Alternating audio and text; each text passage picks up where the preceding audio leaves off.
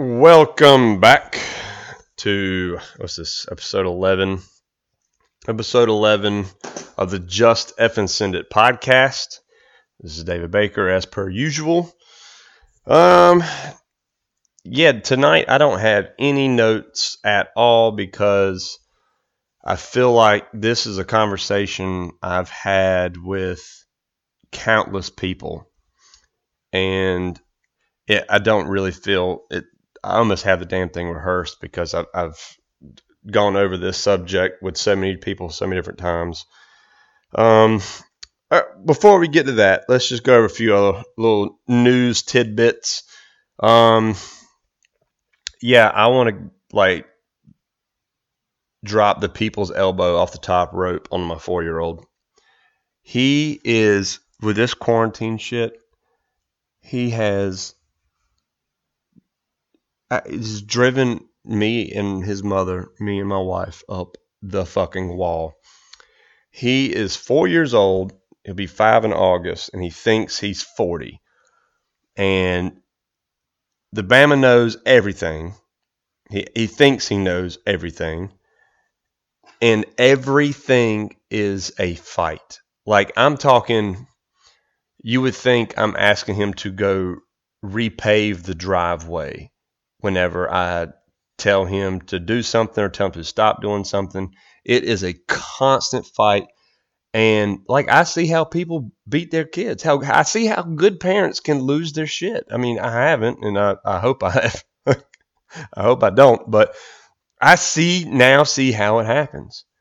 And he's got a smart ass little attitude and mouth. Damn it, he's got a fucking mouth. Now, when I say he's got a mouth, he doesn't use profanity, because I don't, as dirty as my mouth is, I don't use profanity in front of him. I just don't think it's, it's funny when it's someone else's kid, but when it's your kid who's in public and, drops an F-bomb and they're 4 years old, yeah, like I said, it's cute when it's someone else's kid, but when it's yours, it's like my wife would be absolutely mortified if that ever happened.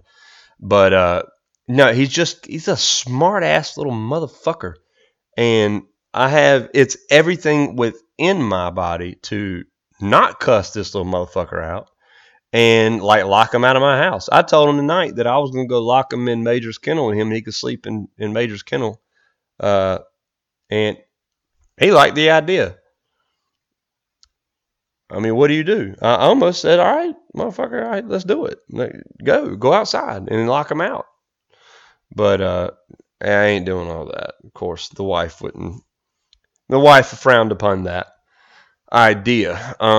But yeah, it's just driving me up the fucking wall, son. I cannot wait to get back to work.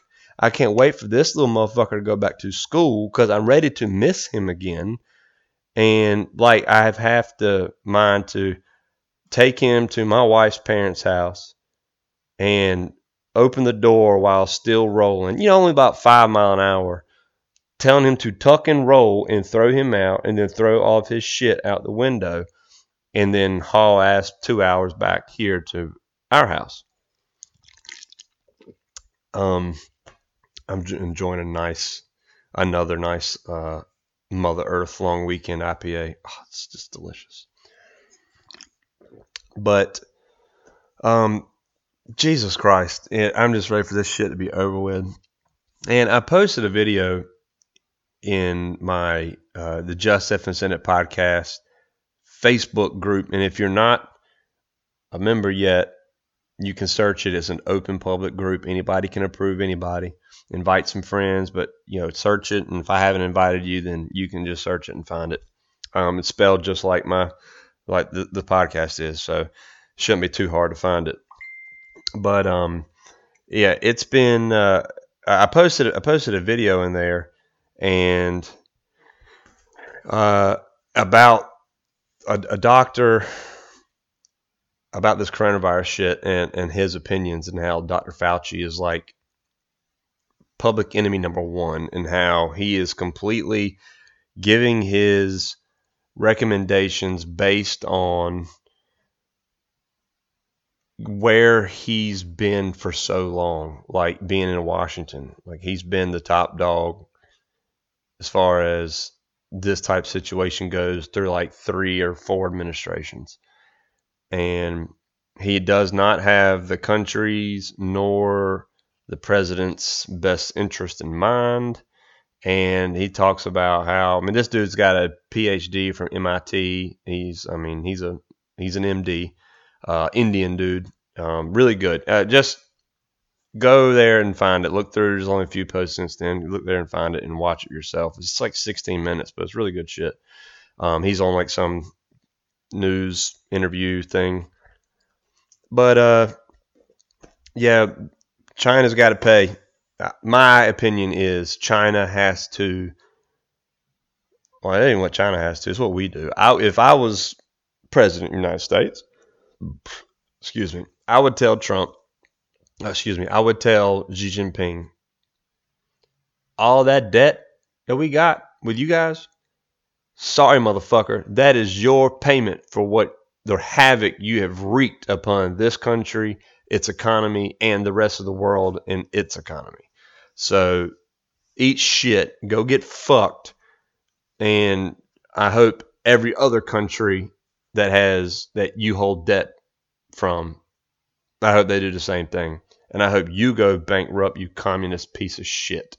That's exactly what I would say. No, I would like literally I would address the nation on a worldwide stage and look straight in the camera and talk directly to Xi Jinping. I'd pull my dick out and lay it right there on the table. And I'd say, this is what's going down. You can suck this thing and you can suck that debt because we ain't paying shit. And the rest of the world, I mean, in any other circumstance, yeah, our like credit rating with the rest of the world would be hurt. But considering the rest of the world also knows that more shit every day is coming out, proving that, well, A, they've been lying the whole time, and B, not only were they lying, but they were hiding shit. So that's the way I look at it. I would, no matter who's president, that's what I would hope they do. So I don't know. We're just in between a rock and a hard place right now. But China has to pay, and I don't foresee that communist regime saying, "Oh, our bad," and then here's $10 trillion for the world and divvying it up. It's just not happening, and that's the only way they're going to pay, and that's exactly what I would do. All right. What other news? Dasher stuff. Dasher doing good. Load is good. 31.8 grains of Varget. 40 thou off the lands with a 105 burger is giving me 29.30 on the button. SD of like 4, extreme spread of 8 over like 10 shots. The groups are shooting in. I've got multiple groups in the 0.2s, and that's good. And a shot this afternoon right as the sun was going down, which I'm not making excuses. I think it would have been even better, but the back of my house faces west, and the sun was literally, I had to position myself and my rifle so I could even see my target at 511, because the sun was glaring directly into my objective lens. And so it was really, of course, the target shaded because it's up against the tree line, but also, like I was saying, the sun was right in my eyes, and I still managed to squeak out a .34 MOA group at 511 yards. So as long as it doesn't throw weird flyers at distance, then I'm fine with that. That's what I'll go with. I like that slower node. I'm not going to worry about pressure. Everything should be good. And look, that's with probably shitty neck tension too, because this is with hydroformed Lapua brass that it still maintains Lapua's like stupid neck tension that they have on virgin brass. I didn't run it through a mandrel. That is literally primed, powder charged, bullet seated. And I can only imagine, with correct neck tension, that it's going to end up being a lot better. And so that would be great. But yeah, once I'm going to get some of the actual one-time fired brass, and loaded up, I don't foresee there being any problems as far as throwing weird flyers. So I should be good. And I'm sending 4 pieces of fired brass to Josh Coons, and he is going to cut my other dasher barrel for my AI. I'm going to do a complete. The only thing difference between the barrel I have on my Hancock and the barrel that is going to be on my AI is my Hancock barrel is a 7.5 twist, and the AI barrel is going to be a 7 twist. But it's still going to be a cut rifle, Rock Creek, 27 inches. And my goal is, and so I'm sending him my brass because I want him to set my headspace via that brass so that literally to the thousandth, brass coming out of one barrel is going to match coming out of the other.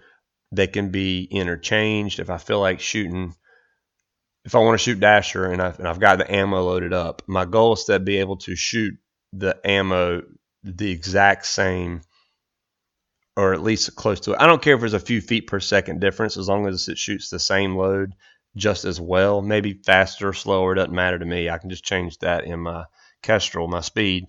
But I want to be able to interchangeably shoot the ammo in either rifle, and then the brass stays the same. So it's with my reamer. Me, Jeff, and CL, we went in and bought a 6 Creedmoor reamer and a Dasher reamer, and our names are engraved on it. This barrel was cut with it. It was actually the first barrel cut with it. So the AI barrel will be the second Dasher barrel cut with it.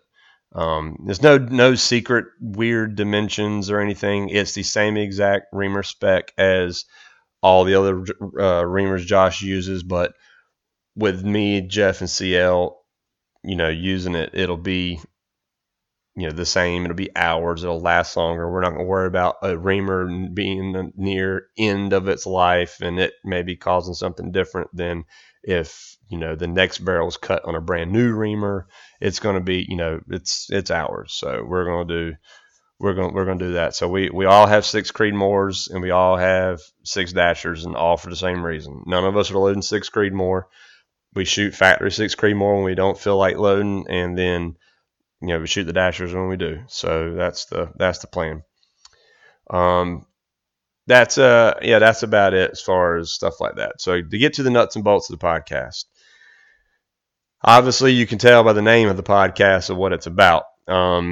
So you think you want a working dog, or you think you want a protection dog. Now, the reason why I'm doing this podcast is because on the Sniper's Hide, I get messages all the time, but on the Sniper's Hide, about once every 2 months, maybe 3 months, there will be a thread pops up. Somebody decides that they need or feels the need for a working dog. Well, a protection dog, I should say. Okay, they're all the dogs that we're talking about tonight. They're all working dogs because that's where they come from. They come from working dog lines. At least they should, at least. But so we'll just, for the sake of the subject what we're talking about, we're going to stick with protection dogs, guard dogs. The good thing is, or the thing is, there's actually a difference. This whole subject of dogs, it is,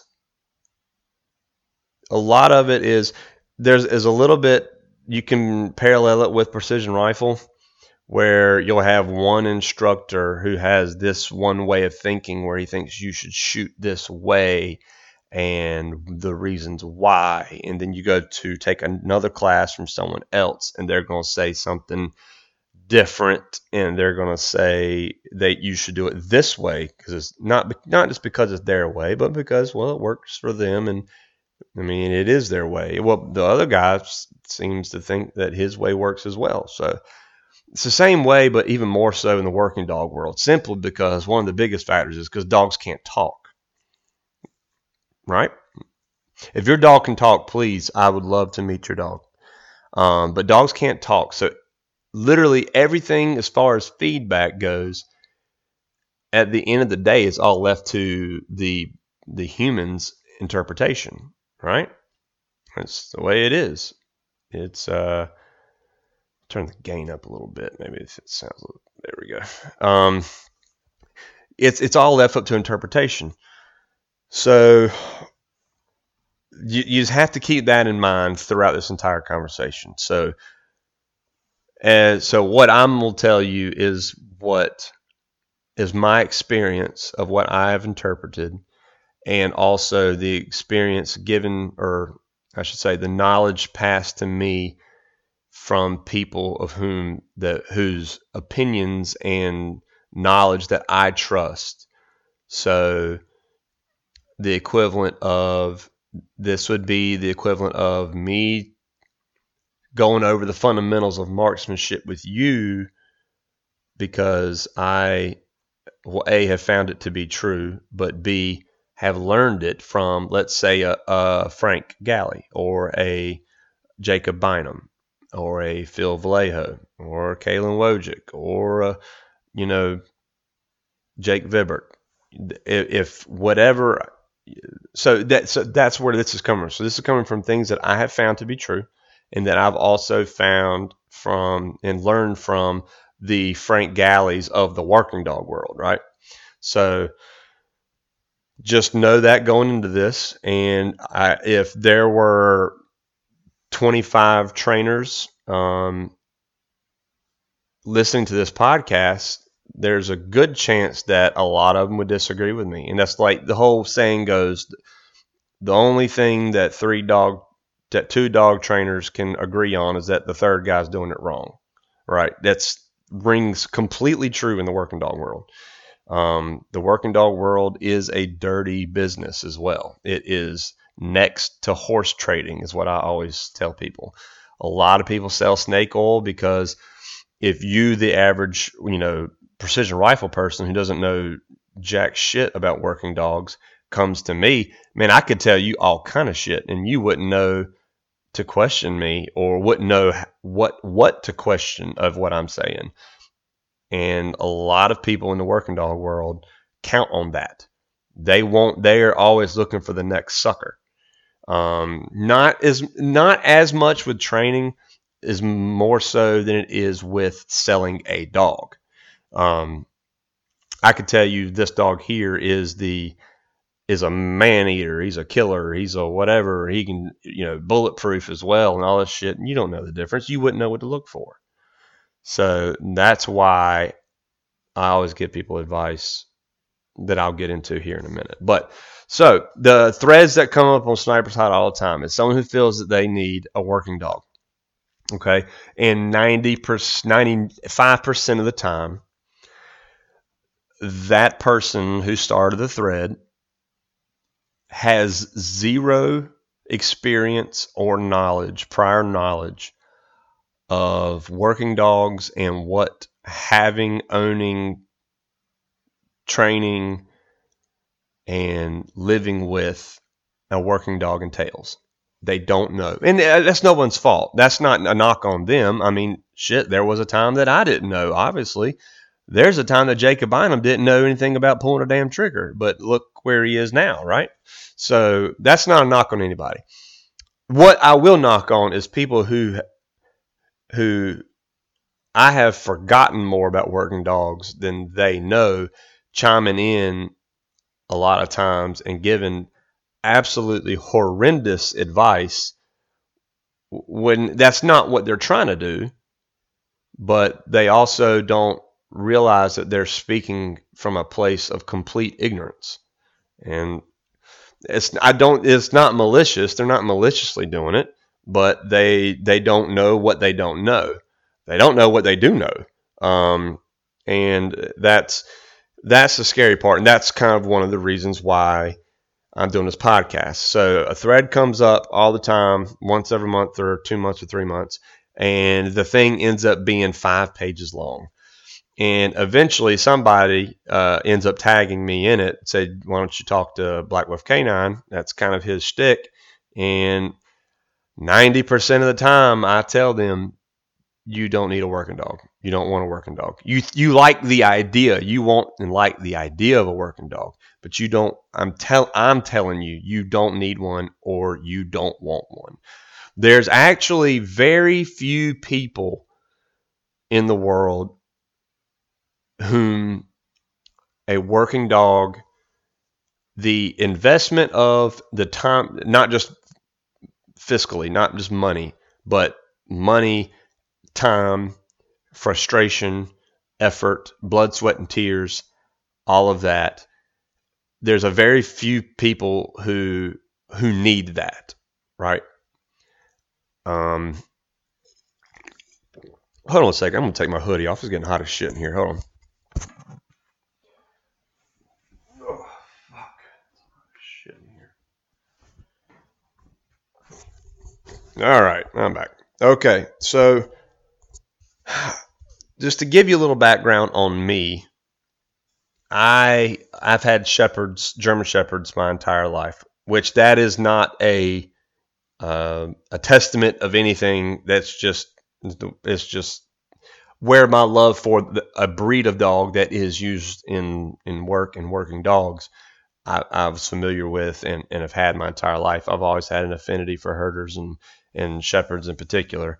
My affinity for them in getting super involved with working dogs has declined some, and I'll get into that a little bit later as well. But anyway, I got my love for them in the Air Force when I was in. The mystique of the military working dog, which, knowing what I know now, the majority of military working dogs that are working today, other than in Tier 1 units, I mean, I put it this way, I would never select them myself for work or really anything. If you know how procurement goes in the military with, say, weapons, we'll say sniper rifles. If you understand how procurement works, it works the same way with working dogs, but much worse. Okay, it definitely is not. They're not chosen via quality; they're chosen in quantity. And then the Air Force tried to do their own breeding program down at Lackland Air Force Base, and the washout rate was ridiculous. And I'm glad the washout rate was high, because that can mean two things. It can mean the standard of which the dogs are expected to meet are very, very high, which that would be a good thing. Or the washout rate is really high because, well, their breeding is shit and nothing is hitting even a low standard. It's kind of right there in the middle, but either way, it's really not a success down there with the Air Force working dog breeding program. But anyway, so that's where I got, and then it wasn't. When it was time, like we wanted to get as an adult, me and my wife, we wanted to get a bigger dog, and it wasn't that I felt the need for a protection dog. It was I wanted to get into the actual training of and the work of it, right? So I wanted to get into it, not, like I said, not out of a necessity as much as it was more like a journey. Like I wanted to be the trainer. I wanted to learn to train the dogs, not just mine, but other dogs. So obviously I got to have my own to work with and all that stuff. So before I got mine, I trained dogs. I was learning to train dogs, and decoy, which if you're not familiar, the decoy is the guy getting bit in doing bite work. The guy in the suit or helper, which is in Schutzhund or IPO, or considered what's called a helper. Just so you know, the guy holding the leash is just a dummy. The decoy is the actual person training the dog doing the biting. So the decoy does certain things to get certain reactions out of dogs, and then marks the behavior they want in doing bite work by giving them a bite. That's the reward. That would be like in obedience, where we're using food as a treat. Boom, they do what you want them to do. Boom, you pay them with the treat, right? Well, in bite work, you pay them with a bite, because if the dog is worth their salt, that's what they're there to do. That's what they want to do. That's the highest reward, is the bite. That's higher than any food. That's higher than any ball. It's the bite. That's pussy to them. That's what they want, is they want the bite. Okay.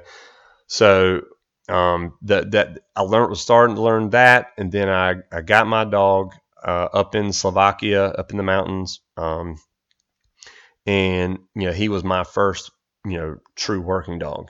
And then boom, it went from there, and I've had multiple ones since then, and it's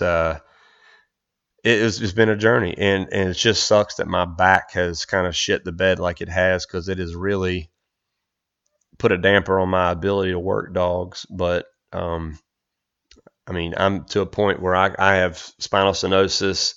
So I've had scoliosis my whole life. I'm 6 foot. I'd be 6'2" if I didn't have scoliosis. And thank God I'm not 6'2". As freaking long and lanky and skinny as build I am at 6 foot, I can imagine how retarded I would look at 6'2". Yeah, I can bend over. Oh, and premature spinal degeneration between L5 and S1. I've not done myself any favors in the back department. I can bend over and pick up a pencil wrong, and my back is out for a couple of days. Or I could go lift weights and be fine. It's just the wrong movement, the wrong amount of weight pulling me the wrong way. Well, I'm used to working big, band dogs as well, and Cane Corsos and Pressas. I mean, these are dogs that weigh almost as much as me, and they are naturally pullers, meaning when they're on the bite, they're not pushing forward, they're pulling down. They're trying to pull their prey down, and I'm having to stand up, fight them standing up. So and they're made of muscle, and so it's a big fight, and it's the worst is on your back. And so I even sold my bite suit. I kind of was like, what? I'm tired of getting hurt and staying hurt. I have to work, and this is just it's diminishing returns. As much as I love it, I'm still in touch with the working dog world, very much so, with my club in Maryland, and I always know what's going on. So anyway,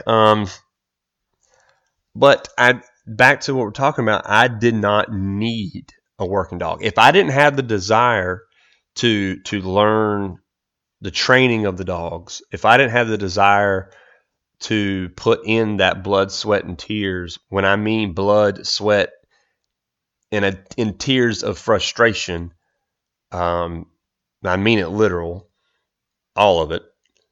If I wasn't willing to do all that to get my dog to a certain level, to take the pride in doing it myself with the obedience and the control, and if I wasn't willing to, didn't have the desire to make myself a better dog trainer, then I would have been absolutely miserable with my dogs that I've had, because they suck as pets. I mean, there's no other way really to put it. They fucking suck.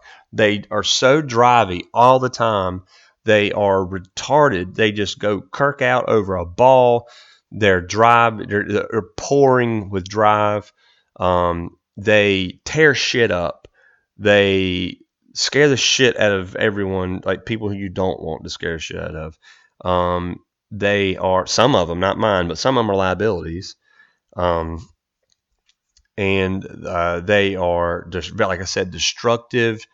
They are just constantly go, go, go, go, go, go, go. They don't know chill. That's the average. Okay, that's the general rule. Of course, there's exceptions. There are dogs, working dogs, that kind of have that off button. And that's what most of us want. What most of us want, ideally, we want the dog that is a robot. You turn them on when you're ready for them to turn on. You turn them off when you're ready for them to turn off. Like, be an old hound dog when I want you to be, and then be a monster when I want you to be. The problem is they're not fucking robots. Okay, they are alive. They are conscious. They are self-aware. They are needy as fuck.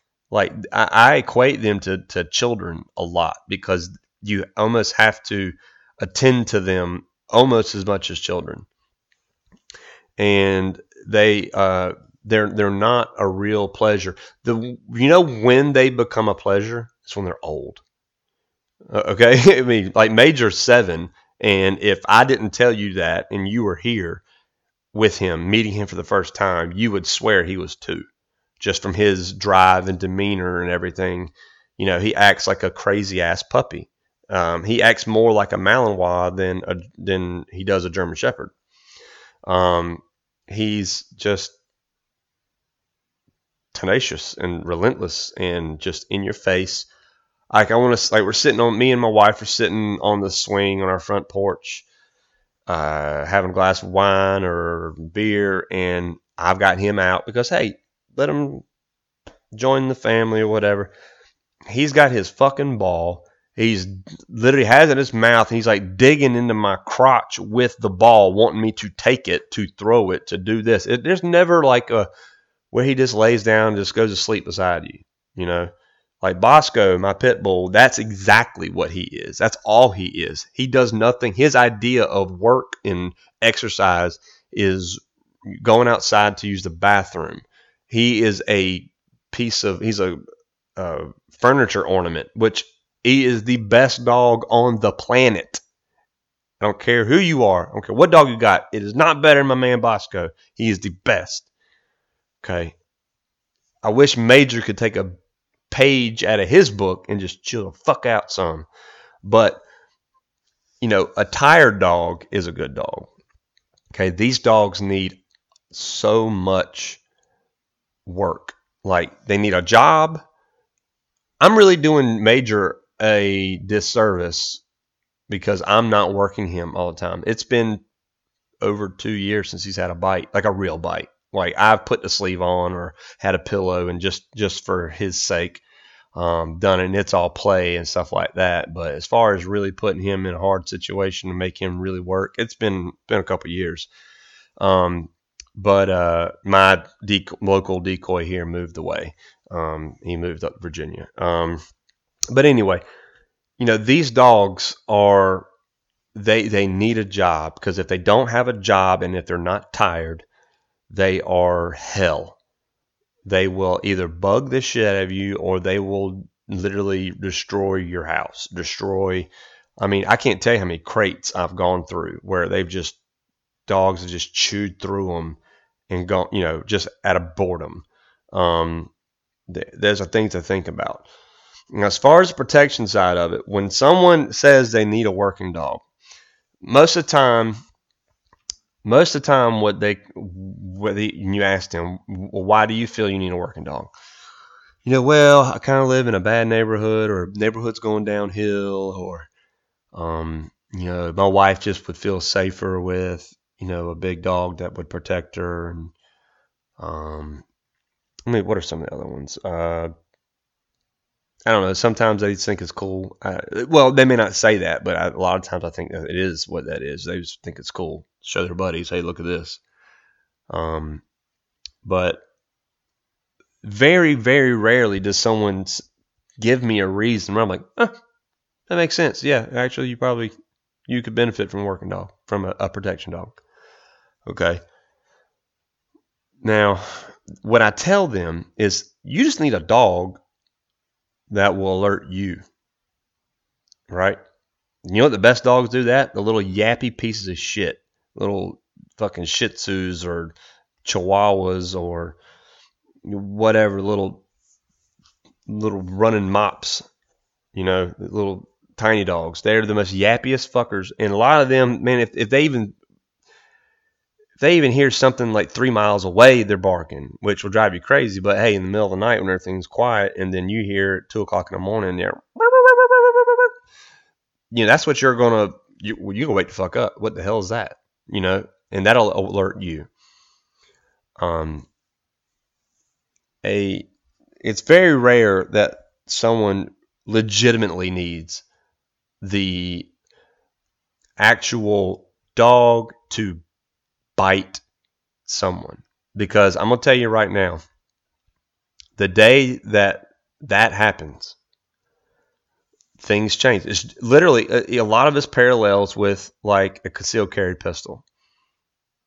You know, the difference is that gun, that concealed carry pistol, does not have a mind of its own. It won't all of a sudden one day jump out of your holster and shoot your neighbor or shoot your neighbor's kid. It has to have you. It has to have, or somebody, to pull the trigger. That's what I like in, as close to that as you can get, I should say, in a working dog. My dog is really like that. I mean, he's a really social dog. He's not mean, and mean dogs are we don't like mean dogs. People think like, oh, you want a mean, nasty dog? No, I don't, because 99% of the time that meanness comes out of fear, and I want my dogs to be fearless of everything. I want them to be 100% fearless. I want to, if he bites, it's because I told him to. He's like a weapon. If I have him with me, I could, I mean, and he doesn't take it personal. He's not angry. I can, at whomever he's about to bite. I mean, literally, I can turn him on to a road cone. I can put a road cone out in the middle of a sidewalk and turn him onto it and tell him to go bite that road cone. And you would think that road cone smacked his mama. But he's having fun. It's fun to him. Or I can have a person in shorts and a t-shirt whom I don't know and do the same thing, and he goes to tearing their ass to pieces. And even then, he's not angry. His tail's wagging. He's just jumping at the chance, because that's fun to him. That's playing ball to him. That's how much he loves playing ball too. But I mean, that's another form of playing ball to him. It's fun. It's a reward if he gets to bite. Now, a dog, if I was walking, say, another dog as a protection dog, and anybody who would come close to me, if he were to like, who's that? I do not want that dog at all. Now, I'm going to caveat that with, there is a place for that dog, but it is so rare that I don't ever suggest that dog. I suggest that dog when there is an area that needs to be protected, that is 100% anyone other than the owner or handler of that dog is in there. They are 100% there to be bit, meaning that it's okay if they get bit. Your house is not that. You have neighbors. You have family that comes over.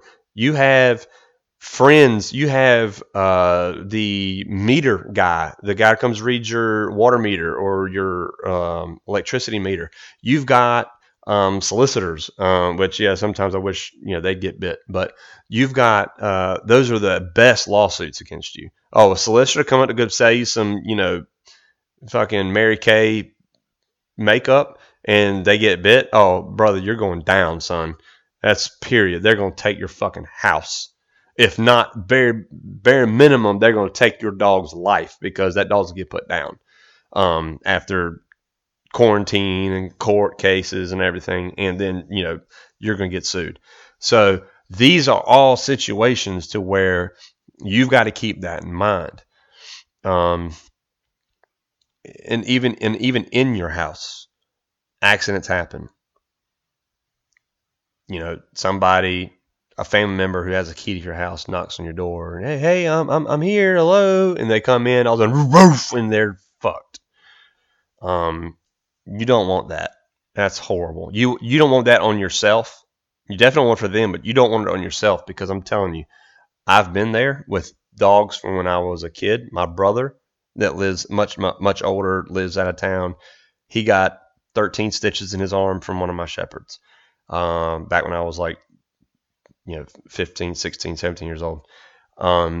My aunt, she had 36 stitches in her arm. She was elderly. I mean, she got fucked up. We felt horrible. That she was a liability. Now, we didn't know any better, and she was a liability. Anybody who came across her underground fence line was fucked, period. I mean, she bit over 8 to 9 people. I can't remember, I lost count. And countless other people that she chased out of the yard, like the meter guy. And that's a scary situation. When someone gets bit by your dog, I'm telling you, you get fucking shook. And more so when you're old enough to understand the possible repercussions of that happening, it's fucking scary. And you don't want that. And it's, like I said, it is such a time and investment because they're not machines. Back to that, they're not robots. Okay, so let's say you're going to go get a working dog. So you go to somewhere that sells working dog. Don't go to somebody who does the AKC papers and red and black shepherds. Their show line shit. Stay the fuck away from them. They got more health problems than anything. You want to find an actual working dog trainer / breeder / broker.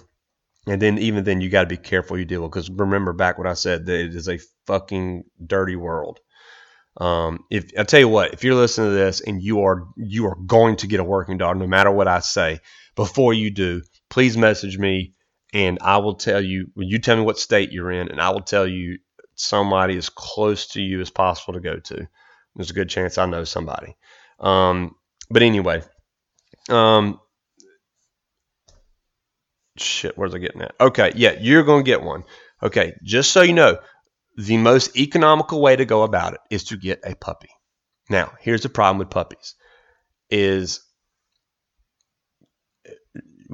if you know what you're looking at and you're wanting a good working dog, which the good chance is the majority of people listening to this don't. But it's really, you have to either A, have such good intuition in selection of puppies to know of traits to see at 8 weeks old,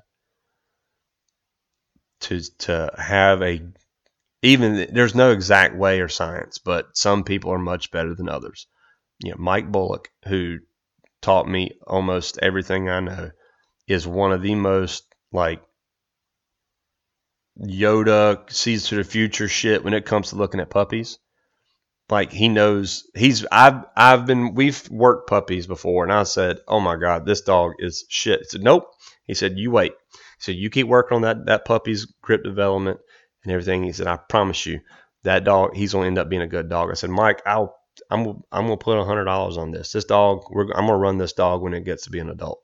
Nope, no, you're not. It's going to be a good dog. I said, okay, all right. The dog ended up being a great dog, like a really solid German Shepherd, whom I thought, like, he turned the corner, and I was like, oh my God, Mike is right. Well, was right. He's actually a pretty damn good dog. He surprised me. Mike is, and I'm good at it, and that's the thing. I'm good, but he is great at it.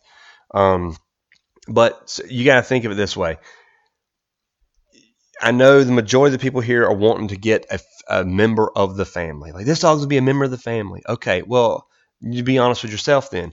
If you get this puppy and it's all fun and games, they're 8 weeks old, they're cute little puppy dogs, and they do puppy things and they're so sweet, and they get 3 months old and you really start to really love this puppy. Well, if it doesn't drive you absolute fucking crazy, you start to really love this dog, and then at, let's say, a year old, you want to start maybe doing some protection training with this dog, because that's what the purpose of the dog was, right?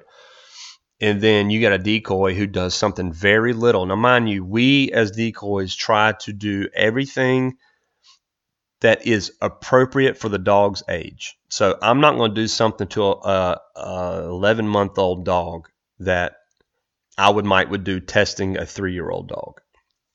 Now, some 11-month-old dogs will take everything and then some of what you would give to a 3-year-old dog. That's how strong of genetic bred working dog they are. They're really good. And you have to remember this too.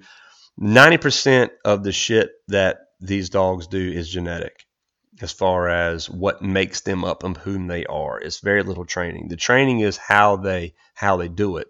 Um, the way Mike always said to me and made so much sense is you have to have the clay to make the pot.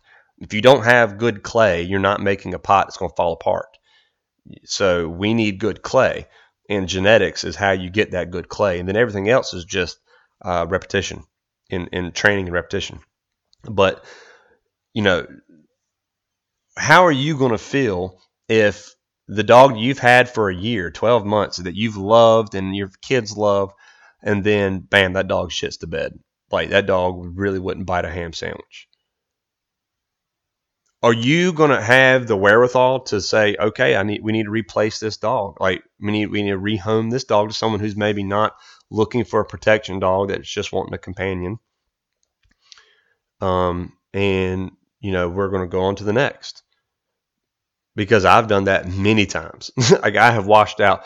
At this juncture, when I get a dog, puppy or adult, I look for reasons to get rid of them.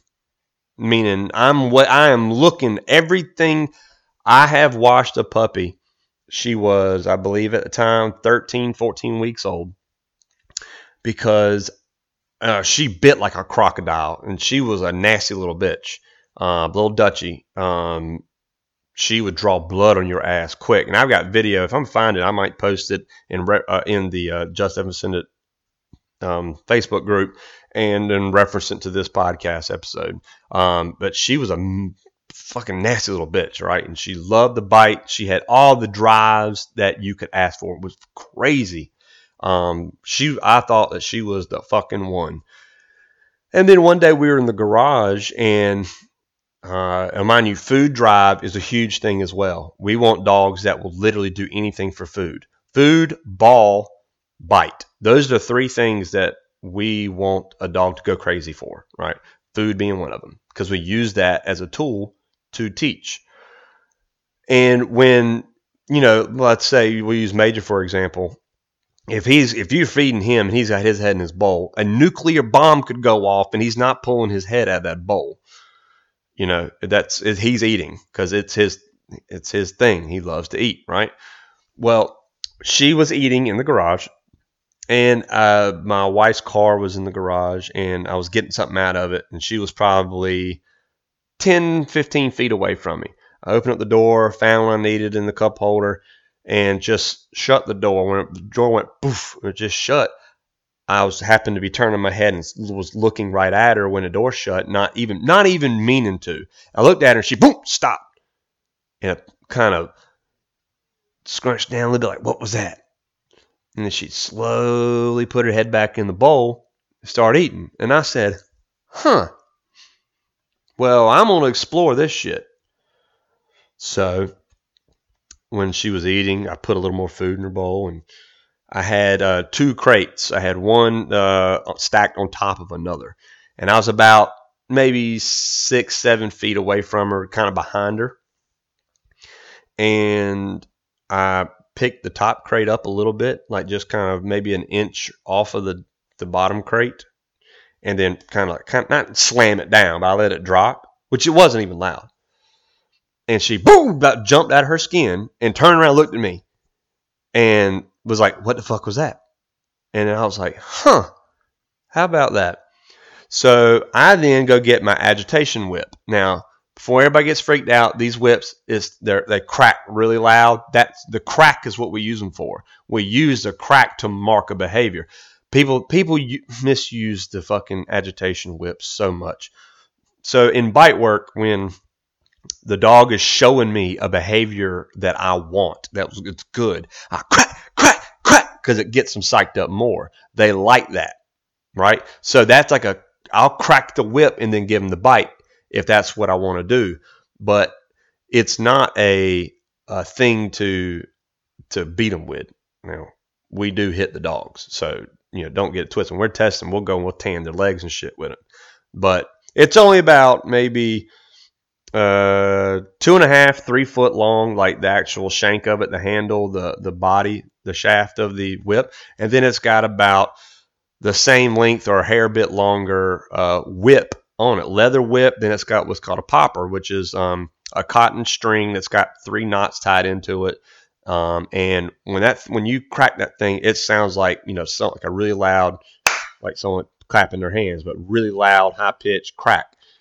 So I went and got that, and I stood outside of the garage. The garage was open, so now I'm actually 20 feet away from her. And she's not paying me no mind more. I waited until she's back focusing on her food. And I cracked that whip one time, and she shit a brick. She went boom away from that bowl and went underneath my wife's car and laid there. I said, "You just wrote your fucking ticket out of here, you bitch." And within a week, she was out of my house. And some people are like, well, you don't know. You don't base off that. Let me tell you something. I know where that dog is today. And that dog is exactly what I thought she was. In fact, I even gave her a second chance. I even got her in drive doing bite work. So I had a bite pillow, and I had her back tied. And she was doing boom, kirking out, wanting that pillow, pulling, just bouncing off the end of that back tie. That basically she's tied to a post with a leash. So she's bouncing off of the end where, she can't go any further. And I had that whip, and I cracked it one time. Tail went right between her legs, and she backed up away from me and kind of turned her body away from me. I said, yep, that is 100% affirmed. I promise you, today, she is the same fucking dog because I know where she is. She's had her name. Her name was Boondock. I love that name. I thought her name was Kick-Ass. And her name is Scarlet now or something like that. And she is every bit of what I thought she would be. So that's the point. Are you willing to pay $2,000 for a puppy or more, depending on who gets it, where it's from, how it's bred, whatever? You're willing to pay $2,000 for that puppy, live with it for however long, and then come face to face with a decision of, is this the dog for me? Is this dog good enough to do what I purchased him or her to do? Because if you're not, then why are you even going that route? Right? You're gonna put you're gonna have this dog that is probably gonna be a pain in the ass anyway, and then not even have to pay off for it, meaning a dog that will protect you. Because let me tell you something. Everybody who says, "Oh, my dog is very protected," my non-working dog people, like that just have a Shepherd or a Doberman or a Rottweiler or a Pit Bull or you name it, Great Pyrenees, a Rhodesian Ridgeback, whatever. All of these dogs, labs, all of them, they all say, "Man, someone comes near my wife, my dog always, or someone comes and messes with my kids, my dog is always, he's very protective over them." Now, you think your dog's protective over you, but let someone who don't give a shit about your dog come after your family, come after your wife, come into your home, and I promise you that dog is going to shit and get. It's going to be gone. How do I know that? Because I have shown this and proved this time and time again. I've had people where they said their dog would protect, and I would say, okay, well, I'm going to hurt your feelings here because I'm going to show you that your dog won't. And I would go in their house and I would run their dog from one room to the other until I opened the back door of their house and ran them into the backyard. I shut the door. Now I can steal anything in your house. I have done that many a times. I've also had dogs where I've had to do that. One short story, me and my wife riding bicycles down our old road we used to live down. My wife is, believe it or not, my wife is terrified of big dogs. Not mine, but other dogs that she doesn't know. And there was a trailer, a mobile home we were passing who had, it was about 70 yards off the road. It had a big, deep front yard. Had a pit bull. We're on bicycles. She's in front of me, and I'm behind her. And the dog just starts charging, comes from out underneath the little fucking deck or whatever, front porch, and is just hauling ass straight toward us, barking. And Courtney loses her fucking shit. I said, "Courtney, just keep on going." And I jumped off that bike and ran straight towards that dog. Just said, "Come here, you motherfucker!" And I had my hands out like I was going to grab him. That dog turned around so fast, his fucking neck almost broke, and he was barking as he was running as fast as he could back to his house. He turned around and turned his head, bark at me as he's running the opposite direction. Right. This was a 70-plus pound pit bull. Okay, it's a lot of these dogs. Most dogs are going to sell wolf tickets, and that's it. That's all they're going to do. Very few are willing to do it. And even if some of them are willing to put teeth on you, it's the front of their mouth. It's frontal. It's get away from me. And most time it'll be your feet, your hands, your thighs, your knees, your shins. They want to bite you because they want you to go away, but they want to do it as far away from your face and the core of your body as possible. It's very rare the dogs will just jump up and grab your arm. Now, that's the inside bicep, the forearm, the tricep, the armpit, the pectoral area. That's where we teach targeting. And we teach targeting legs too, because if I've got a trash can lid in front of me and you can't get those places, you better find something to bite. And my legs are right there. So we teach that as well. But if these dogs that aren't trained, that aren't working dogs, even if they are willing to put teeth on you, it ain't the back of their mouth or like their molars back there where they do the most damage, where they'll just crunch down and actually grab a hold of something. No, they'll get you with the front of their mouth, the front teeth in their canines. They want to bite and back off or chatter, what we call piano, and they'll just go all the way down something, or all the way down your arm and down your fingertips. That's what they want to do, and they'll let go, and they want you to go away. Let's just go away. Most of the time they'll growl, all that stuff, and then they'll just nip. Okay, if that nipping don't make me go away, what are you going to do? They're going to tuck tail, and they're going to go the other way. That is 99% of dogs in America in people's homes. I don't give a fuck what breed it is. You think you got the biggest, baddest Roddy? I promise you, it probably isn't. You think the Doberman is the only breed of dog that was ever designed and created strictly for protection. Yes, and back then they were good. Now it's hard pressed for me to find. I think in the 9 years I've been doing this, I think I've seen maybe 2 or 3 Dobermans in the world, meaning in America, in Europe, where they're working dogs are super prevalent. I've seen maybe 3, and maybe just a hair few more Rottweilers. A buddy of mine down in South Carolina, he's the guy that I'd go to if I wanted a working Rottweiler. Most of the ones that bite people are biting out of fear. They find you like, they're not scared or anything. No, if they find you as a threat, 99% of the time it is because they're fearful. Now, if they bite you, that means they're brave enough, they have the nerve enough to stand there in front of you for at least a little bit. But as soon as you bite me, and then I grab a hold of your ear and twist it backwards, or I grab your 2 front feet, or if I go and I put my finger down the back of your throat behind your canines because you are biting me with the front of your mouth, and then after that doesn't work and I'm still coming at you and you go the other way, then that dog isn't there for the fight.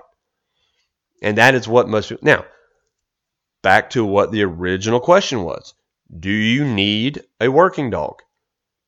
Okay. A lot of these dogs, here's the nuts and bolts of it. What I've just explained to you is coming from an experienced dog trainer, an experienced decoy. So if I'm breaking into your house, if you're not there and it's just me and a mutt, me and a dog, then you're probably not in your stuff's probably not safe. If you're there, you're probably going to shoot me. That's good. But 99.9999% of people who would be home intruders are not dog trainers. They don't want to get bit. They're scared of dogs. They don't get fucked up. They don't want to leave DNA at the scene of a crime they just broke into, have their blood. You come home and your window's broke or your door's kicked in, and there's possibly blood in your house that isn't yours or isn't the dog's. Well, there's only one person it could be. It would be the guy that kicked your fucking door in, right? So they're not going to want to do that. So a little dog would alert you when you're there. No one's scared of a little dog. They're scared of what a little dog can do, which is tell you that someone's there. Most people are scared of big dogs because they're not going to want to take a chance. They don't know if that dog, if he would not be able to bust a grape biting, or if that dog is fucking Cujo. They don't know, and they're not gamblers. They're not going to, well, hell, they're gambling going to anybody's house, but they don't want to bet their literal ass on whether that dog is going to bite them or not. Right? Like a lab that barks is a deterrent. Okay? A sweet hunting dog that just loves to go swimming and go pick up ducks. If that dog barks, that's a deterrent, because all dogs have teeth. That's what I tell everybody. Does that dog bite? Does he got teeth? Yeah, well, he could bite then. Right? I'm talking about any dogs. So, and then on top of that, you get some fucking scary breed. You get a pit bull in there, or you get a Rottweiler in there, or you go get a big old Saint Bernard or something like that. Then yeah, they're really not going to test that, because there's a big scary dogs to the uninformed. You get a German Shepherd in the house. I'm like, oh man, shit, that's a police dog, and they don't want to get bit. Problem solved. The best break-in is the one that never happens, right? So that is really what 99% of people can be, what they can use, what would be best for them in their situations. I don't know if he's mad about me bringing this up, but Theus, a good friend of mine, Theus, if you're on Sniper's Hide, you know exactly who he is. He contacted me on Sniper's Hide a few months ago and was wanting a dog. And now Theus has experience with working dogs. He has knowledge of working dogs. He has handled them in the past. I believe he handled them for work, for certain government work he used to do. Let's put it that way. And he called me and said, he basically, for his shop, right? Hoplite Arms. He said, I need a dog that can do this, this, and this. If anybody other than myself comes in that door, they need to die, because they are there for ill purposes. And I'd like to show up the next morning to a corpse. I said, okay, I can help that. I can help you. Now, you understand the difference in his situation in the situation that the dog would be in, as opposed to what all the other threads that people started, right? They want one for their house, for their home, for their family, which is all noble and everything, and I agree. I mean, it feels good. Believe me, my wife feels amazing when I'm not here, and knowing that the dog outside. Now, remember I told you about Major? He's that kind of pistol that, needs to be a trigger pulled on him. He's that way, except at night. He hears a mouse piss on a cotton ball, he's looking for blood. He can hear a gnat fart from a dead sleep, and he's trying to find wherever the source of noise is. I would not want to come to my house at nighttime and him not know it was me. I wouldn't want to walk up to my house at night. But she feels great. I understand that. But his situation is, there isn't a possibility of an accident to happen. If anybody were to get bit, they needed to get bit. Okay, your possibilities there of accidents and liabilities are all but gone. Now, mind you, if Buster Brown comes in through your window and he gets bit by your dog, he can still into 2020. He can still fucking sue you, and a lot of times would win, depending on whatever state you're in. The same way as you shooting them and their families sue you civilly, and you lose your home because some piece of shit's parents saw an opportunity to capitalize when their piece of fucking shit son decided to try to rob you and possibly hurt your family. You know, that happens, and that will happen when someone gets bit as well. But when it's in a situation like Theus is, he can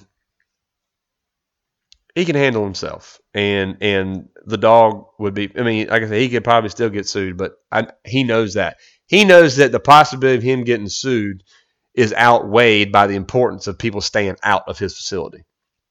And that's fine. If that's your situation, by all means, I will find you an absolute fucking killer. You're going to pay out of your ass for him, but it will happen. Now, back to what I talked about as far as the maintenance of the dogs. These dogs they need jobs. They're living, breathing, needy fuckers. More so with working dogs than non. But the training that goes into these dogs is not free. So here are your options. You get a puppy, and then you can do puppy work, and start building the foundation. At 8 weeks old, we are giving bites to puppies on tugs, rags, washcloths, stuff like that, things they can bite and grip on. We're starting them at that age, 8 weeks old, tiny little things. And then we are working them all the way typically until they are a finished dog, and then even then need maintenance training, right? They are high maintenance individuals.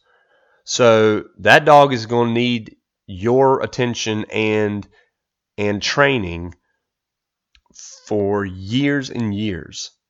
So this isn't if that's the route you go. Or another route you go is you get a green dog, which a green dog is typically from between 10 months and 2 years old, that doesn't know anything or much as far as work. Okay, so we just training police dogs. We're always looking to buy green dogs. We're looking for that 10 to a year and a half old dog, and by the time the dog is 2, has pretty much has the idea and can go on the street with a handler in a police department. That's what we're looking for. You can do that too. You can get a green dog. You can get a green dog, and then the training starts. This dog needs to know who you are, just learn you. You need to learn him, because there may be things that you just don't do with this dog, because this dog will let you know he's not a big fan of it. Okay, I have been bit more times than most people. I have the scars to prove it. And it's a lot of times from hard ass alpha male personality dogs that I did something they didn't like, and they let me know. Now, what you do after that is what determines how your relationship continues. I'm not going into details of some things that we've had to do to break dogs of certain things, because I don't know who the hell's listening to this podcast right now. But some things may be looked at questionably from the uninitiated, from the ignorant. The same people who complain about police dogs getting choked off of a bite, when that's complete 100% standard operate procedures. But that's a route you can go. Or, now mind you, the first 2 routes, the puppy, the green dog, and the training throughout both of those 2 time frames, with between 8 weeks old, which you don't have to. Now you can let a puppy be a puppy. If the dog is going to be what he's going to be, if he's what you'd want, he doesn't need a bite until he's an adult to then be able to. I've seen dogs that have lived in a woman's house. The 2 of the hardest biting shepherds I have ever seen in my life, Beatty and Bono, brothers. I still have a scar from Beatty. They were the hardest biting herders I have ever worked in my life. I dreaded working them. They were amazing dogs. Oh my God, the pressure that they would put on your body in a grip was mind numbing. And I like one of the bites, one I'm talking about in particular, was right above the back of my knee, behind that sweet meat back there, my hamstring.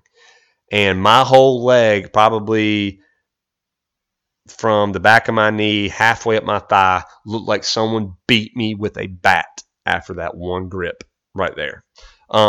Anyway, those two dogs were found in an old lady's backyard. She had them both. This is an old lady. She ain't doing no work. She's had them since she was a puppy. The broker who in Europe that we got them from found them from at her house. He bought them from her, sold them to us, and they are the two of the baddest motherfuckers I have that on the planet. Period. I challenge you to find me a harder dog, and these guys have got it. These guys have got it. They are amazing dogs. And anyway, they didn't have a grip until they were 2 years old when we got them. Really. Oh, well, the broker, he tested them obviously before we sent them to us. But yeah, before them, he just teased them. They had it. It's genetic. Genetics don't go away. That's what I'm trying to tell everybody. This is like 95% of a dog is genetics. 5% of it's training. So that's a route. Both of those two routes are expensive.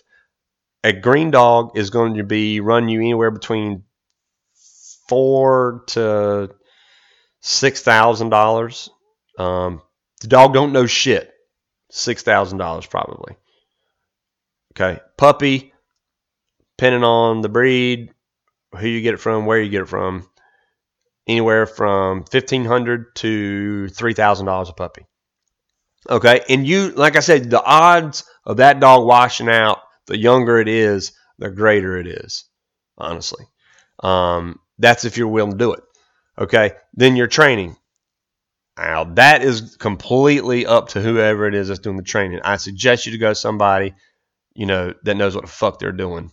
And I hope you would, and it isn't someone that rip you off. But training is expensive. It is not cheap. Okay.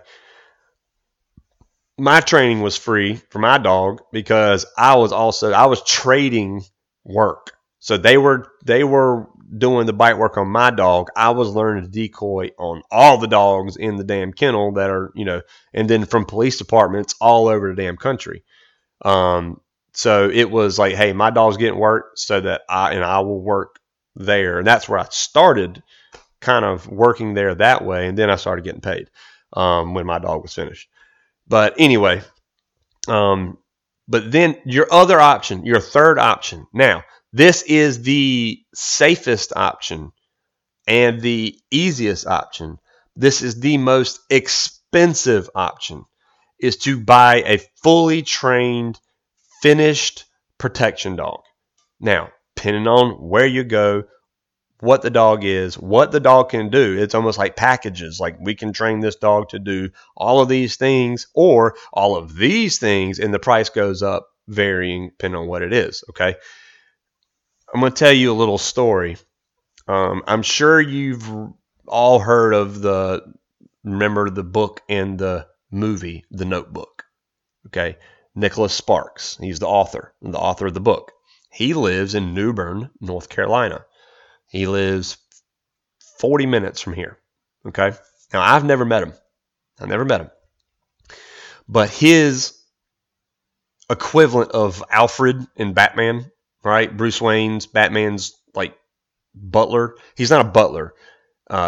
Gerald is not a butler, but he was his guy that would just, if he needed him to go get his laundry or his dry cleaning, he'd do it. If he needed him to take the kids out skiing on the, pull them on the boat, if he needed him to go get his oil changed in his cars, that's what Gerald did.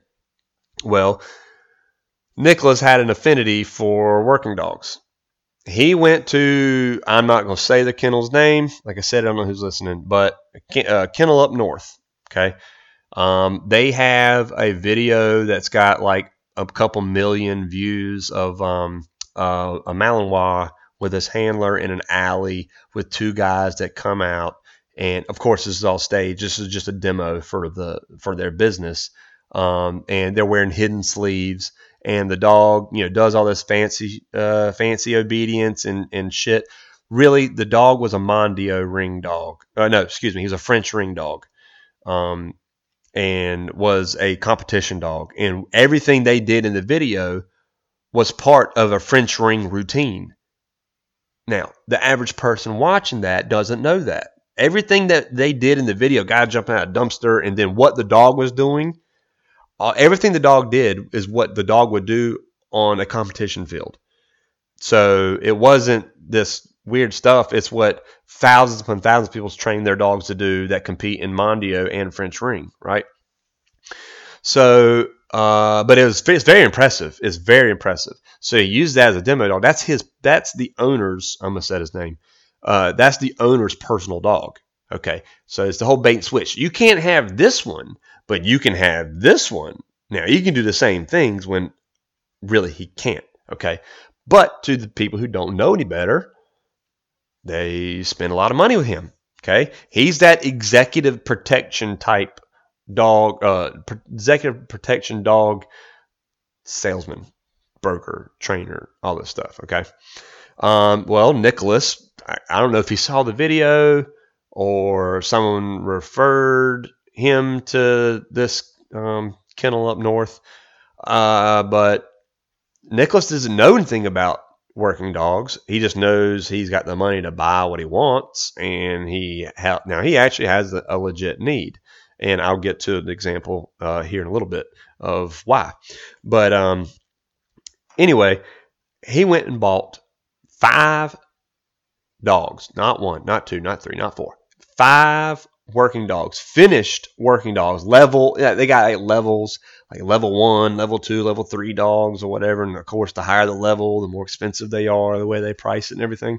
These are all level 3 dogs. They're all varying. I kid you not. Every one of them, the cheapest of the 5 was $25,000 up to $50,000. So I don't know what each one costs to give you a grand total, but over a couple $100,000 in dogs. Okay. The man's got the money to do it. That's who this kennel and kennels like this kennel. No, they're not all snake oil salesmen, but they all know that there are people out there in the world with that kind of resources that have the need and want of this type of dog that they can charge these obscene numbers for. They can do it, and they'll sell dogs and they'll make a living doing it. It's just who's got the shinier mousetrap is really what it comes to.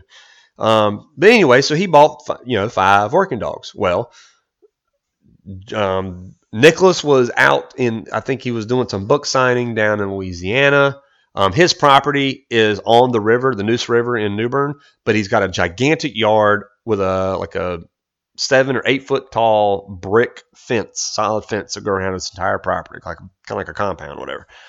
Well, so he was out of town, but the kids and the wife were home. Gerald was home, and some crazy motherfucker jumped over the fence, and the gardeners were there, and they're like, "Ho, what are you doing?" Like, "Well, you can't be here." He says, I got some business to take care of with this motherfucker up here," like pointing at the house, like he's got some shit to take up with Nicholas for some reason. And Gerald hears the commotion. They're all hollering, telling him to leave. They're just the gardeners, though. They're not going to do anything. Gerald sees what's going on. Gerald's like, "Oh, okay." Opens up the door and sends the dogs, like gives them whatever command that they had. I don't think it was in Czech. No, it was in German. Okay. So like I know like 5 different languages and working dog commands. But he sends it out, gives them the bite command. Go kill this motherfucker, basically. Those dogs run out. The guy continues walking straight towards them. All 5 of those dogs stop when they get to him and just start barking in circles around him. So they're barking around him. That's it. The guy keeps walking. Gerald's like, "Oh my God." Goes and gets his gun and then basically holds the guy at gunpoint. The guy gets on the ground. He calls the cops until the cops get there. And I don't really know what come out of that because it was none of my business, and it was kind of like a hush-hush thing. But here I am talking about it 6 years later on a podcast. But anyway, Nicholas was not very happy when he found out that his dogs didn't kill this dude.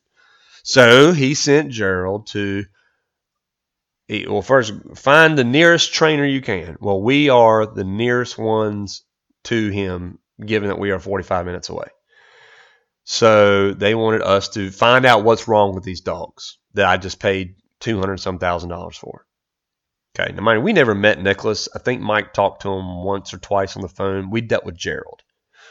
So Gerald's telling us the whole thing. Gerald's as nice a guy as he can be. So individually, one by one, we test these dogs.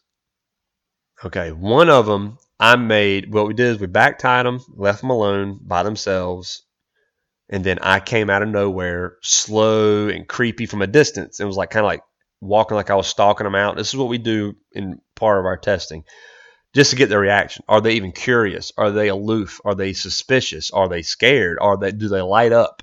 Do they sense there's something wrong with that, and they're going to show us accordingly? Some of them would bark and whatever, like, oh, okay, like I'm seeing what I want from here. Mind you, I'm 50 yards away from them, if not further. And I just get closer, and I'll stop and turn and face them and kind of square up my body. And then when they start barking, I'll kind of turn and keep it moving, keep walking, and I'll just slowly kind of zigzag till I get close to them. When I got to about 10 feet, now mind you, I know where their end of their leash is, so I'm not obviously go in. I'm not wearing any protective gear. I have a hoodie on pulled over my head. Okay, they can't see my face. And I get from about 10, 15 feet from them, and I just charge them with my hand up. One of them immediately tucked his tail, went as close to the tree as he possibly could, and just took a loose shit. Literally, like he pissed out of his ass and then laid down in it. Okay, that session was over with. Put him up. Spray him down with a water hose first. Put him up. Get the next one out. All of them were in one degree or another doing the same thing. We ran them all. They could not get away from us fast enough. One of them like kind of wrapped himself around the tree with a leash to where he was like literally like stuck up to the tree. Like I'm like, well, Mike said, Gerald, you need to tell Mr. Spark that he just paid $200,000 for a bunch of shit. Because I wouldn't feed a single one of these motherfuckers. So he's like, all right, well, I won't. Well, so I'll talk to him, but he's not going to be very happy about it. Well, of course, when we got the phone call from Gerald, he was right. Nicholas was not very happy. He said, these dogs are 25, 50 grand a piece. He could not understand that the amount of money paid did not equate to quality. That's what it was, though. These dogs were garbage. And he ended up buying a dog from us that was not garbage. A little 58-pound pocket rocket named Robin that he was on a police department, but then started doing some funky shit on tracking. He was crittering off too much on tracking, and they also said they wanted a bigger dog, but the dog himself was a great dog. Well, for a personal protection dog, there is no tracking involved. So he is a man stopper, though. He would literally full tilt 28 mile an hour, hit you like a 58-pound bag of shit at 28 mile an hour and put you on your ass. Cool ass dog. One of my favorite dogs I ever got to work out there. He was fun. And Nicholas was all about it. Wanted video of him and wanted us so he could share with his friends. Said, look what my dog here can do. And he didn't pay anywhere close to 25 to 50 grand for that dog. So, but that is an option. There are people out there that will sell you these executive protection dogs that they actually are good dogs. And a buddy of mine, Evan Carroll, is one of them. He lives in the Charlotte area. He went with me on my last Europe trip and bought one or two. I think he bought 2 dogs. And he does executive protection stuff and does very, very well. He's a very good decoy, very good obedience trainer. And the obedience training is super important with these type of dogs because that is your control over them.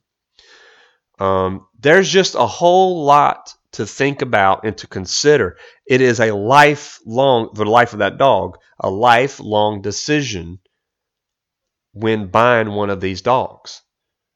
Because these dogs can either save your life or they can cost you everything or make you want to kill the dog and just be miserable. That's, best bad case scenario. But, then what are you going to do with that dog if you decide you don't want it anymore or you can't handle that dog? Hey, that's another thing. You can get a dog that is a great working dog that you literally cannot handle. What do you do with it then? I mean, there's an option. You can go maybe see if a local police department. I'm sure they would appreciate the donation of a dog. And even if the dog didn't cut out to be police service dog material, I'm sure one of the officers there would love to take him. Or even one of the canine handlers or something like that. That's a good option, assuming that there's a department near you that is even considering adding another dog to their department. We did that with a German Shepherd that I had when I was a kid, Max. And he was a working dog, police working dog up in Virginia. So that is that's just literally the tip of the iceberg of things to consider and think about when deciding on getting a working dog or just getting a dog. Because I'm going to I've told people online on Sniper's Hide when they send me private messages, I'll say, this is going to sound like I'm talking you out of getting a protection dog because I am. I am trying to talk you out of getting a protection dog because I don't think that you're in a situation to need one. And that this is me. This is the most honest opinion you will get from anyone in the working dog community simply because I'm not making a penny and nor want a penny off of you. Because a lot of these people will sell you on everyone needs a working dog or a protection dog. Like there's no better security, Like, bottom line, if I was worried about your dog biting me in the middle of the night, I would just crush a light bulb up in some hamburger and throw it over the fence. If you didn't teach a food refusal, then that dog is going to eat that hamburger and all that crushed fine glass is going to go cut everything on the way down. And then you've got a dead dog, or at least an incapacitated dog to where he's not going to bother me. I mean, that's why in APPDA and in KMPV, in PSA, these are all sports. Mondio ring, French ring. I don't think IPO does a food refusal. They may. But all of these different sports, that's why they all have, at least at one level or another, they have a food refusal. Because of that very thing. If the food does not come from someone in the family, then they don't eat it. And that is a very, very hard thing to teach and then proof on a dog. That's where a lot of amazing working dogs fail, like competition dogs. Dogs that will do amazing things that you wouldn't believe they could do. That's where they fail, is food refusal. Because what I tell you earlier, we look for high food drive dogs because we use it as a tool. So we'll take hot dogs, which is a very, very common treat that we use. We'll just buy they're cheap. Go buy the cheapest pack, multiple packs of hot dogs, break them in little bite-size pieces, and then boom, they're easy. They don't even chew them; they inhale them, and then but boom, they love it. And you just pay them and feed them fast, and then boom, boom, boom, keep it going. That's what we use in sport when we're doing the food refusal portion of the evolution. A lot of dogs fail. And if you don't do that, then who's to say that I can't kill your dog to where he's quietly to where he's no longer a threat to me? So then now you've got a $10,000 dog that you've got years in training and that you've come to love that is now dead and did nothing. Like, I'll be honest, Major does not have a food refusal. I never put a food refusal on him because honestly, I was too impatient in training it. His food drive is so high. It would take me a year to get him just working on food refusal to get him to be a proof. Not where I couldn't get him to where you'd come up here and throw hot dogs at him that he wouldn't eat it, but to where I know it is bulletproof to where under no circumstances he's going to eat anything given to him. But the crushed light bulb in the hamburger trick is, it isn't a secret, and it works. If you don't believe me, just go get some hamburger and toss it to a fucking dog. They're not going to taste that light bulb. They're not even going to taste the hamburger. They're going to inhale that shit, and it's gone. And then guess what? As soon as it goes down the gullet, it is cutting everything to shit. So that's just one little scenario that, someone could cook up to incapacitate your dog. So ask yourself if you've been thinking about it. Ask yourself if you're okay. Now, mind you, everything, like I mentioned, everything that I've said is just the tip of the iceberg of what it takes to buy, to train, maintain, and live with a working dog. They are not fun. Major, my working dog, does not come in my house. In fact, he has never stepped foot past my mudroom in my new house. He's too fucking hairy. He's crazy. He's not house trained. I would never trust him in my house with me not here. I would come home to thousands of dollars in damage if I left him in my house.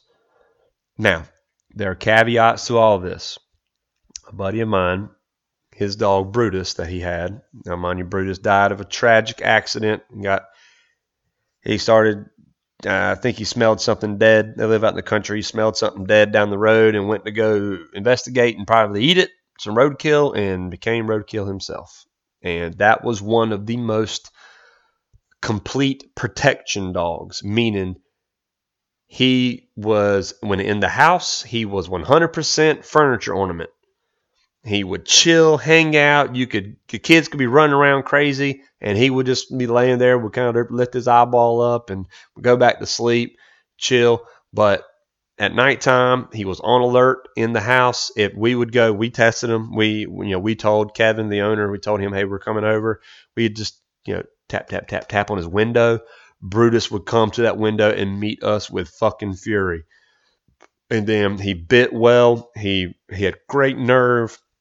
He was the most well-rounded, like, home residential protection dog I have ever seen. I'm not saying he was the best working dog I've ever seen, but of all the best working dogs that I know, if I wanted a dog in my house, he would have been the one that I wanted. That's how good he was. But out of the thousands of working dogs that I have seen in my life, he's the only one like that. That's that way. And I'm not saying there's not more out there. I'm just saying that that's how few they are. Malinois, well, I'm not even going to get on the Malinois. I'm sure you all know the differences in Malinois and other dogs. That's for a whole nother fucking episode. I've had 3 or 4 of those, and they are great working dogs. They are drivey as all get out, the willingness to learn. They're neurotic. Major is like a Malinois. He is more like a Malinois than he is a Shepherd. And if that tells you anything of what you learn about my dog to what to expect from a Malinois, that's it. But that's for a whole nother episode. We're about a little over an hour and a half into this one. If you got any questions, feel free to ask me on the subject. If you're debating on getting one, like I said, I'm probably going to try my best to talk you out of it. I want to know your situation. I want to know your family situation. I want to know your home insurance situation. I want to know your home layout, your neighborhood, your proximity to other people, what you do for a living, how much time you are willing to put into this dog. I'm going to ask a whole bunch of questions before I say, yep, I'm going to help you out. Here's the place you go. I can maybe even help you find a dog. And I ain't going to charge you shit if I do that. But I'm definitely not going to charge you for my advice of just go get you a lab. Go get you a cool dog to play with that has got a loud bark. Because 99% of the time, that'll work. A little example of that. CL, my shooting buddy, he has a Great Dane named Willie Nelson. When I pull up to CL's house and just shut my door to my truck outside, it sounds like there's a fucking bear in that apartment. A bear that barks. But as soon as I walk in the house, Willie Nelson, boom, right up the stairs. Okay. Willie Nelson, they got him as a rescue. He is scared of people, like especially men, but even some women. I've just now, as long as I've known CL, as many times I've been in CL's house, I'm just now getting Willie to come down halfway down the stairs for me to rub his head, and then he goes back upstairs. Like, he is terrified of men. But when you shut that door outside in your truck and before you get to his house, if I was planning on robbing CL, not knowing whose house that was and didn't know anything, I'm not going in that house. That dog sounds like a fucking monster. And believe me, all the neighborhood kids know not to go near that house. They don't know Willie Nelson. They just know they hear that fucking bark when they're outside playing in the street in front of their house. And Willie Nelson hears them. And I'm sure CL's listening to this. Well, we'll be listening to this. He's going to be laughing his ass off. But Willie Nelson is a cool dog. He's just had a rough life until until CL and his wife got him, and they've given him nothing but love. And he's got a good life now, but he had a rough beginning. They don't know all the ins and outs, but it is very apparent that he has some traumatic history, before meeting them.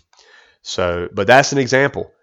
How effective is that? The home invasion that never happened, right? That's what you want. You don't want someone to break in your house and your dog bite them and have to defend your house. No, you want the motherfucker to never even break in your house. So there, boom, problem solved. So, you better be living in fucking Compton, and have had multiple break-ins for me to be like, yeah, dog, you really need one. Like you need to get you one, and I'm gonna help you out. And most people listening to this aren't in that situation. But all right. Any more announcements? Okay. Jack Master, shout out to him on Sniper's Hide. Jeff, I think is his name. He was actually a guest on the Everyday Sniper a while back with the what was it? The Win Formula, the Winrose, the improved Winrose thing. I actually have a copy of it printed out and looking at it right now. It's on my wall in my reloading room. I look at it for reference. He messaged me to give me some feedback, and great feedback. And he gave me a broke down in Jackmaster fashion. You know how he just breaks down everything. He's like a fucking guru when it comes to breaking down and analyzing everything. Gave me a complete breakdown of things that he would like to hear and that he thinks that other people would like to hear from me on this podcast. And I'm pretty sure I'm going to do an entire podcast episode dedicated to his questions, and obviously precision rifle related. And some really good stuff, and some things that maybe I didn't even think about bringing up, and things I think that would help you guys. And I'm going to be excited about doing that. I'll probably do that next week maybe. Also touching on a little bit more of the gear talk that I didn't finish. We'll go into bipods and scope rings, stuff like that. All the things, bags, which I did bags already, but just different things like that. Ballistic programs, all that stuff. All the gear that we all need and use and I'll give you my 2 cents on the ones that I've had experience with or know a lot about. So I'm not sure if I'm going to do that all in one or if I'm going to do break them up, but I know I'm going to do at least cover all the questions that that he had asked me in that message on Sniper's Hide. But he seems to be really enjoying it, and I hope you guys are too. The more feedback I get, the better I feel about doing it, and the more I'll pour into it. So. Also had a message from a Hide member the other day, and I know his real name, but I'm trying to remember what his screen name was on Sniper's Hide, and it was Water Walker. I'm not going to say his name, but anyway, he had a dog question with his dog, some behavioral stuff that he wanted my opinions on and stuff like that, and it didn't turn into a 2 hour plus conversation. Just we talked anything from dogs to training to precision rifle training, pistol training, to different the Action Internationals. And I think I've talked him into maybe getting one because he's been thinking about it. It was a great conversation, and it was really good feedback about the podcast from him, and I really appreciated that phone call. I really did, and I hope if you're listening to this, I hope I helped you. I hope you're working on the things that we talked about with your dog in the situation that you're in, and I'm more than happy to help. And I want you to call me back whenever you're getting some progress on it, whether either progress or lack thereof, and we'll go at it a different route. But I think what we talked about will do you well.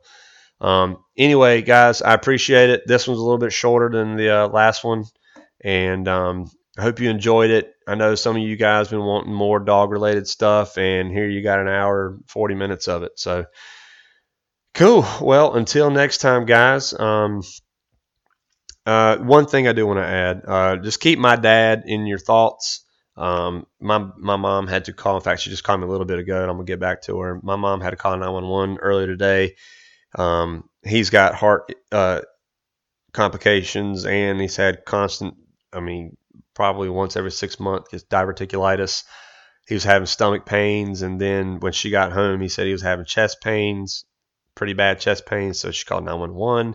And when she got to the hospital with him, they wouldn't let her in. They told her to wait in the parking lot. She didn't know anything else, and so said there was no point in me even coming because I couldn't go in and see him because of this coronavirus shit. But just keep him in your thoughts, and I'll keep everybody updated if y'all give a shit. So anyway, talk at y'all next time, guys. Thanks.